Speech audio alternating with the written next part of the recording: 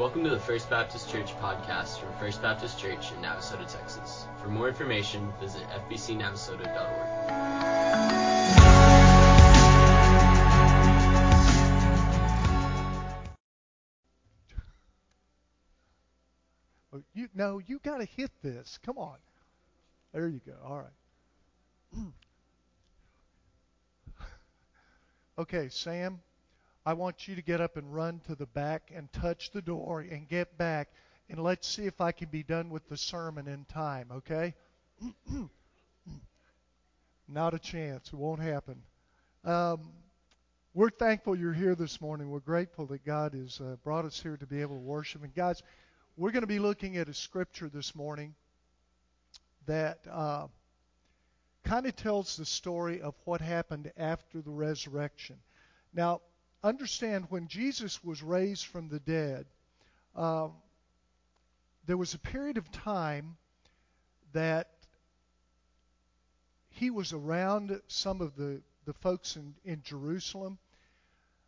Biblical scholars believe, and the Bible tells us, that probably about 400 people saw Jesus after the resurrection.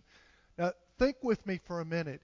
If you were going to deny the resurrection, if that was your goal, and the Romans certainly had it in their best interest, and the Jews had it in their best interest to say, hey, look, this is a fabric of imagination, it never really happened, then they would have gone ahead and said, nobody saw him except these people that were already committed to him. And yet what we find is there's no denial of the resurrection. It happened because nobody would deny that it didn't. People saw Jesus. So they had for a fact that he was raised from the dead by God. It fit into the messianic prophecies. And after a while, and in Matthew 28, we get what we call the Great Commission, where Jesus tells his disciples, this is what you're going to do. This is how you're going to do it. We get the second commission in Acts chapter 1. Now, Acts chapter 1 is kind of married to Acts chapter 2. And you have to know, you have to look at the first chapter of Acts to understand this is Jesus going up. That's the story of Acts chapter 1. Jesus going up. He's ascending into heaven. Acts chapter 2 is the Spirit of God coming down. So what happened after Jesus' resurrection? Well, wonderful things. People saw him. The resurrection was confirmed by a host of people. It was not denied by anyone. And this is the story of what happened after Resurrection Sunday. It is the promise, as Brenda shared just a moment ago, it's the promise of our Lord, who always keeps his word. He always does. We're going to be looking in Acts chapter 1, verses 3 through 11. I'm going to invite you to stand together. We read God's word, and we stand to honor the perfect and holiness of God's holy word. Read with me. After his suffering, he presented himself to them and gave many convincing proofs that he was alive. He appeared to them over a period of 40 days and spoke about the kingdom of God. On one occasion, while he was eating with them, he gave them this command: do not leave Jerusalem, but wait for the gift my Father has promised, which you have heard me speak about. For John baptized with water, but in a few days you will be baptized with the Holy Spirit. Then they gathered around him and asked him, Lord, are you at this time going to restore the kingdom to Israel? And he said to them, it is not for you to know the times or dates the Father has set by his own authority, but you will receive power when the Holy Spirit comes on you, and you will be my witnesses in Jerusalem,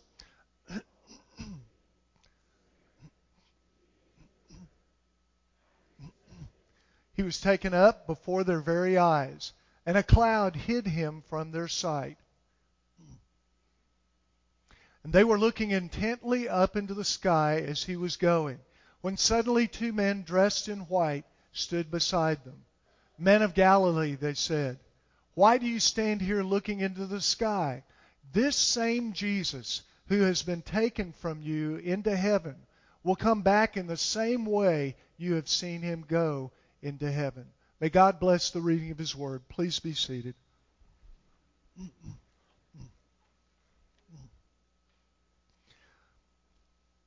There have been times that as a pastor, I have wanted to move this pulpit to the very back of the church.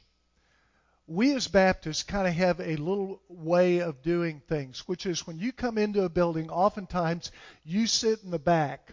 It's very thoughtful that you're going to go ahead and let all of those other latecomers go ahead and come forward.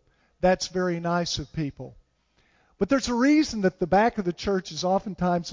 Now, look. Okay, everybody in the front half of the church, turn around and look at all these folks back there. All y'all in the back, wave. Go ahead, wave. There you go, yeah. All right. It doesn't mean these are bad people. It doesn't mean they're longhorns. It just means that they are people that chose to sit back there. Now, Baptists have been known by a bunch of different names. We were known as Shouting Baptist, okay? Shouting, because we would go ahead and participate in the sermon. And if the pastor happened to say something that we agreed with, we would get a loud chorus of, there you go. And it happened more frequently than not. And if the pastor stopped the sermon early, he got what? If the pastor stopped the sermon early, he got. That is horrible, all right? We got to work on being Shouting Baptists here, okay? What ended up happening is as the disciples had gathered around Jesus, He's raised from the dead. They had been scattered. If you remember the story of the crucifixion, when they're in the Garden of Gethsemane, they split. And they all didn't run to the same places. They kind of ended up going their own way and then gathering back together a little later on. We as Baptists oftentimes go ahead and want to wait. We want to wait. We wait for things. And guys, listen, if you're here this morning and it's easier to go ahead and become disinvolved and wait for things, let me share with you some good news. The very command that Jesus gave His disciples before they ended up going out and spreading the gospel all over the known world at the time was this. He said to them, wait for God to do His work. Wait for God to do His work. Oftentimes we see a need in church and we go directly to apply our skills to meet that need. But God's church is different. He is in charge and He sets the agenda and He points the direction and He does the preparatory work. So the real question is, if God tells you and me this morning to wait, what is it that you and I do? Well, the disciples were told to do the most difficult task possible. Wait. Wait. Is there anything that is more unctuous to you and me than being told you need to wait? Try telling a child you need to wait before you get a cell phone. See how that works. You need to wait before you get the car that you want. You need to wait until, and then you give a list of directives that have to happen before that needed or wanted item is in their grasp. You and I don't wait well. One of the things I can remember is at the time that I was growing up, you could get your permit at 15 years old. And I remember thinking, boy, I can't wait till I turn 15. And when I was 15 years old, my mom and dad let me sign up for a course at our high school that was offered that would fulfill the parts of the Texas statute law that will allow you to get a permit. And I can remember that. And then when I was 16 years old, I ended up, the very day I was there, my mom and dad took me down to the driver's license place in Farmers Branch, and I was able to get my license at 16 years. I was so proud. And I have it was pouring rain. And I have a picture, and I had really long hair at the time, and there's this picture. My wife has seen it, and she told me, she said, if I had known you back then with long hair that was in a ponytail, I would not have married you, okay? So that picture will never be seen again, all right? Just take my word, it really did happen. Folks, listen. the disciples were told to wait. And they were to wait for a specific thing, and that was the Holy Spirit. Listen to me. The Holy Spirit is not an it. The Holy Spirit is part of the three parts of our Lord. It is a He. It is a He. Okay? It's not an it. The Holy Spirit acts as a way of encouraging you and me, drawing you and me to fellowship with God. Matter of fact, the Holy Spirit has to be that thing that initially moves you and me to a relationship with Christ. The Holy Spirit gives you power to do things that you can't do. Several years ago, I held up a dollar bill. I think it was a $5 bill. Held it up, and I remember that we had a young man who was up here that had his fingers about this far apart. We've done it several times. And I said, now you need to go ahead and catch the dollar bill as I drop it. And he would sit there and he would pinch and try the best he could to get it. He was even anticipating. There was actually a doctoral study that was done on this very thing. That you and I, when we see that, and this one fellow he was at Harvard Medical School of all places, and he figured out that the neural transmission that your eye sends to your brain and then your brain sends to your fingers could not operate fast enough for that dollar bill to be caught. You could anticipate it, but the sending of the chemical nerve signals was not fast enough for you to be able to do it on your own. Guys, you and I cannot do the work of God on our own. We don't have the physical ability. We may have great talents here. I don't know who it was, but somebody in the back of the church this morning was singing wonderfully well. I've heard your voice somewhere before. It was wonderful, and I'm listening to it, and I'm thinking, that person needs to not be sitting out there, but needs to be up here so we can all enjoy the great gift that God has given a her. It was a her. Are you pointing her out? She's trying to hide right now. Okay, so here's the deal. You have an open invitation at 7 o'clock on Wednesday night to come and join Ross's choir, okay? Ross, I got you, buddy. We've got a good one over here. I was enjoying listening to that person as she was singing, but the skills that God has given her cannot be used by God to fulfill His kingdom work in her own power. You and I must be filled with the Holy Spirit to be able to do that.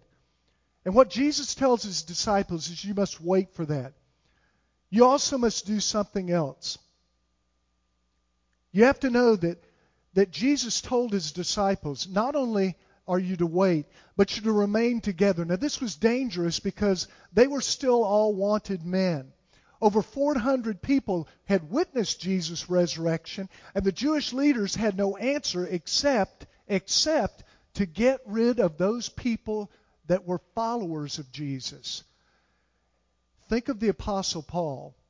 His mission and his job was to hunt down Jewish believers in Jesus as Messiah. And he took this seriously. And he began to go ahead and hunt them with absolute impunity. And there were people like that even during this time right after the resurrection. People that would say, I believe that Jesus was Lord, and they would be persecuted and even to the point of being beaten and ostracized from their communities. The disciples had no reason to stick together except for the fact that Jesus told them to, and they did. When they did this, Acts chapter 2 signals the end of the waiting period and the beginning of the walking period. And you and I this morning are in that walking stage of the gospel, that part of the story. You know the story of what happened.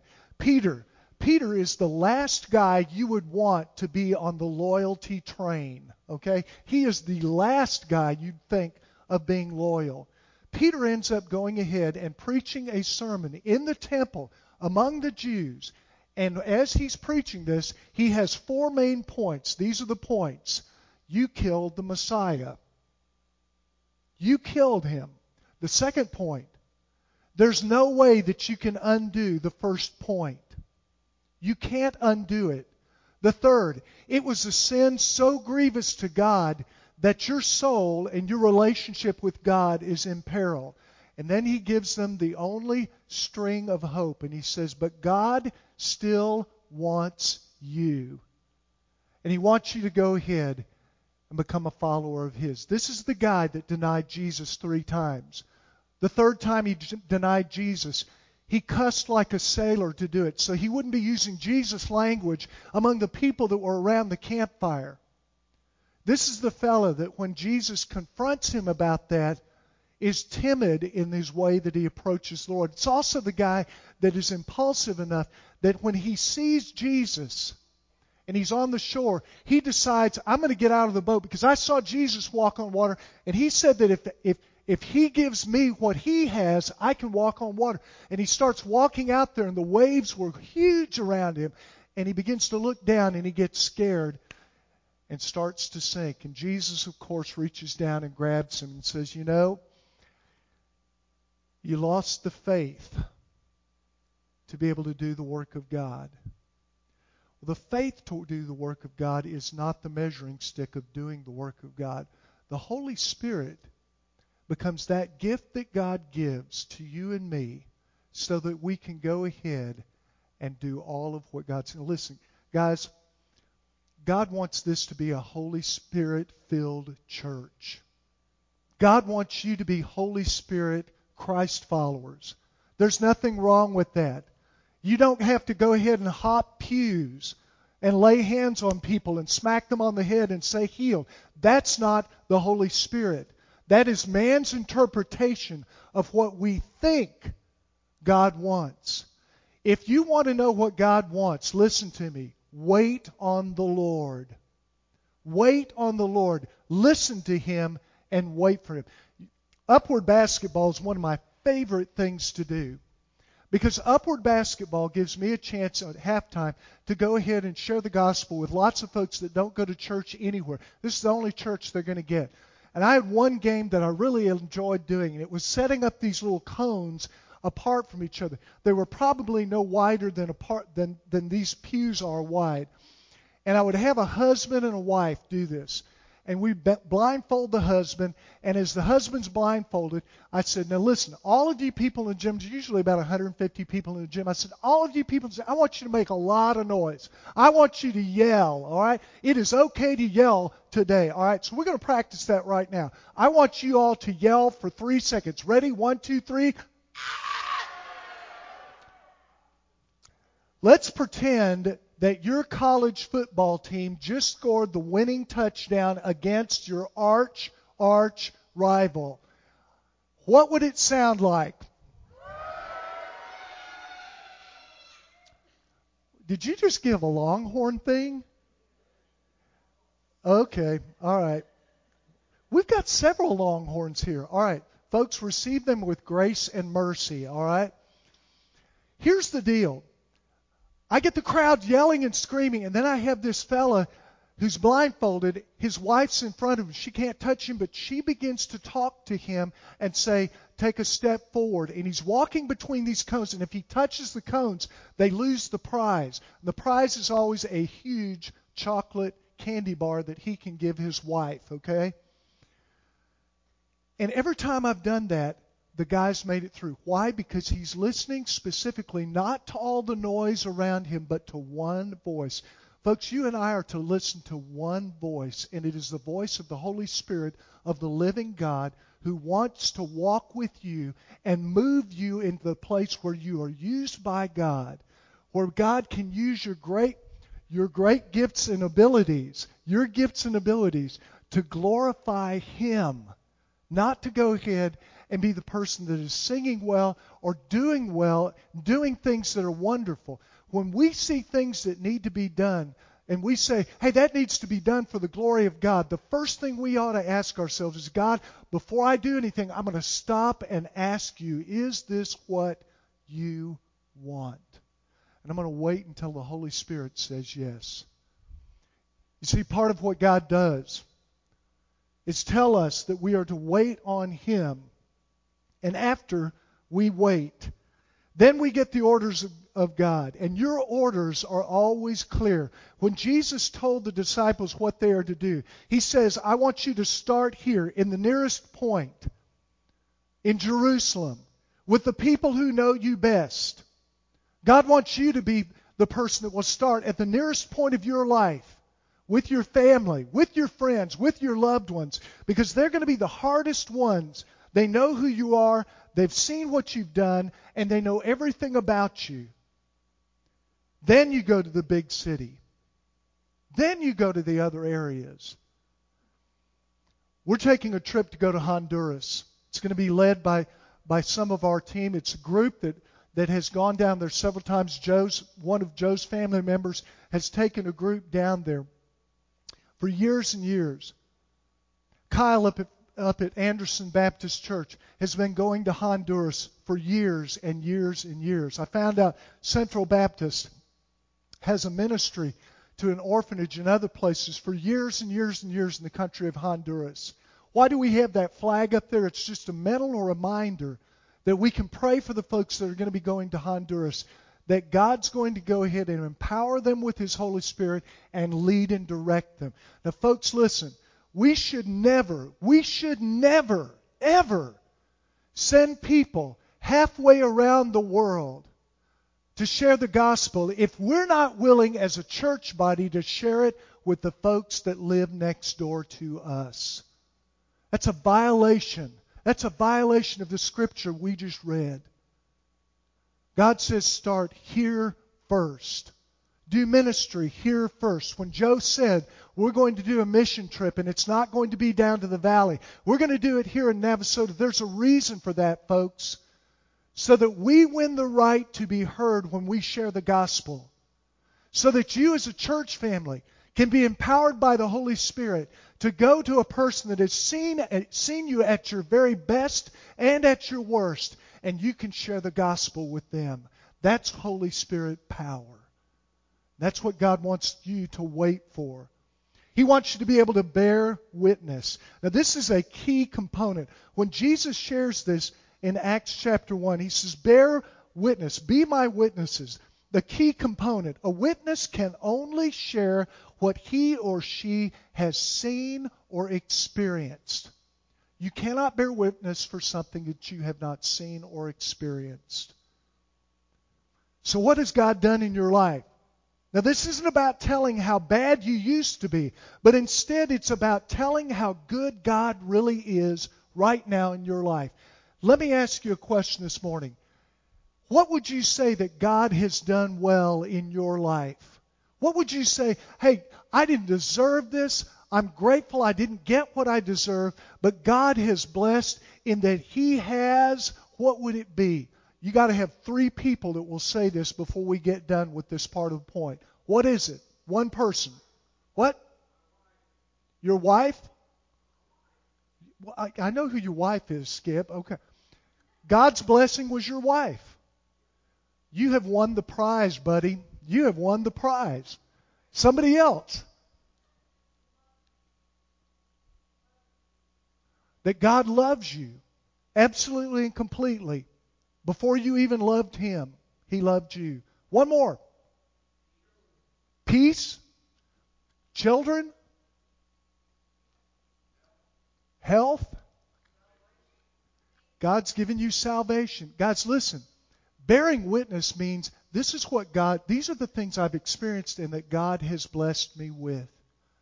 And you and I are called by God to be able to do that under the power and direction of the Holy Spirit. Why is that important? Several years ago, we had a couple in a previous church that I pastored, that desperately wanted to go ahead and have a child. And they longed for this. Stacy and I had gone through that exact same condition. And one of the things that happened was, as we began to kind of share with them not our own burden and things, we could bear witness that God is faithful. God will answer. He will always answer your prayer. It won't be in the time He may say, wait a while. Stacy and I prayed specifically that we wanted a baby. Okay? Now, the good old-fashioned way of making that happen, y'all probably know about. We won't go into that in church today, but see Joe on Wednesday night. He's doing a study on sexual relationships with our teenagers. And if you've got any questions, see Joe. Okay, he's also experienced, and he's a dad twice over. So he knows what he's talking about. As we were talking with them, God had not yet given us our youngest child, Caitlin. We had to be faithful and bear witness to a God that had given us children, but not the way we thought it would happen. But you know what? God had heard our heart desire way, way, way back. And all of a sudden we got to be in a birthing room with a little girl who came out absolutely bellowing. She hasn't stopped yet. I share that with you because God is faithful, and I can bear witness to that. But He also says, not only bear witness, but bear fruit. Bear fruit. If you are connected to God, then you will bear fruit. If you belong to the Lord, you will be after what He is after ultimately, and that is the people that don't know Him. Let me ask you this. Who was the last person you shared your faith with? And when was that?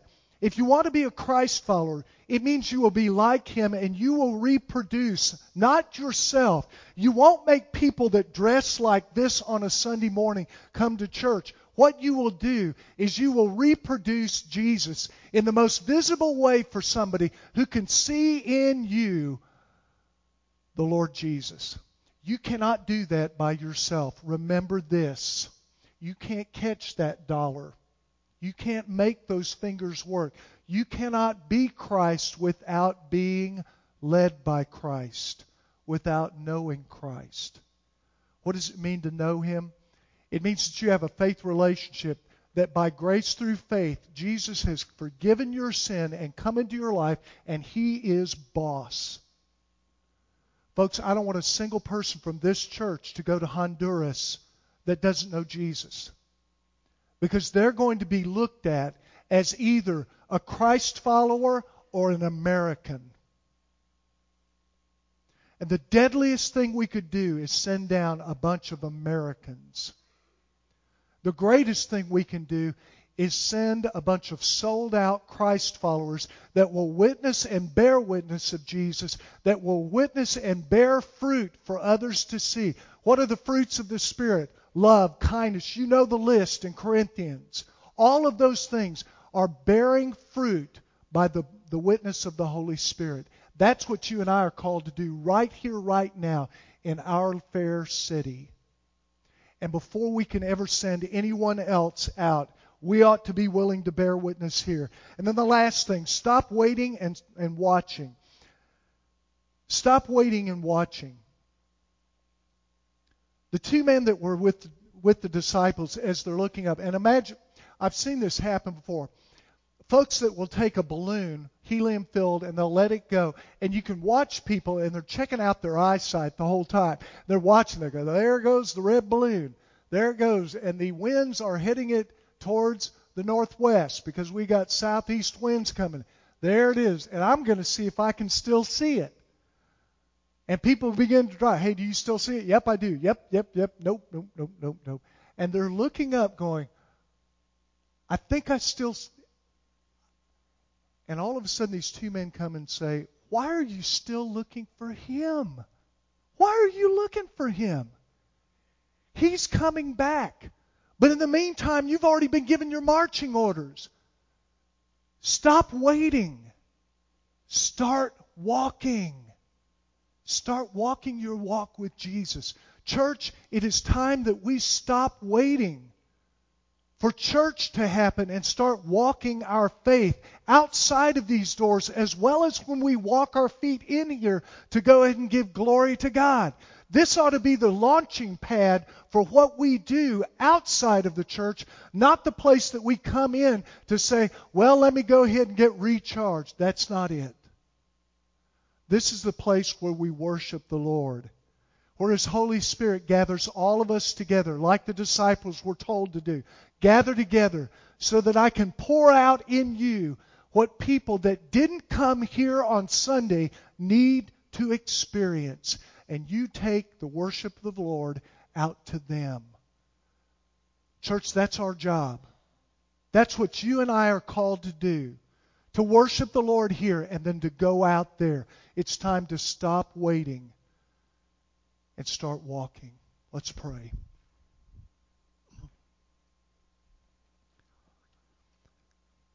Holy Father, you call us to do so many great things that we cannot do on our own. One of them is especially difficult when we have to turn over what we think we ought to do to you.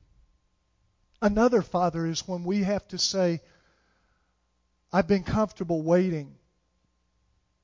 But God, I've gotten so comfortable waiting that it's hard to get me moving. Holy Spirit, I pray today, as Jesus instructed His disciples to wait, as you've already poured out your Spirit upon so many that are here this morning, as you have blessed us, and as we think of your blessings, whether it is a loved one, a spouse, a gift, Father, those great gifts came from you. And we are grateful for the Holy Spirit's work. And we pray one final time that you will fill us and use us, not so this church gains numbers, but, Father, so your kingdom will gain your children. I pray that you will use us here in these streets and in the streets of Honduras and every other place that we will go to this week. For your glory and your glory alone, we pray. And all of God's people said, Amen. The start of the Holy Spirit's work is His work drawing you to Jesus. For some of you here, it may mean that He is calling you to make the first-time confession of your faith. That you have never yet said, I belong to Him, and I want to belong to Him, and will belong to Him. For some of you, it is plugging your life into a church family. And this is the place and this is the time. If that's you, God has a place for you, not in this church, but in His kingdom family. You are invited to come and be a part of His family. The way we do that is during this song, we will stand together and we'll sing. And if God is speaking to you about a decision that needs to be made, I'd invite you to simply come to our altar area. You come as God leads. Stand together, and you come as God leads you.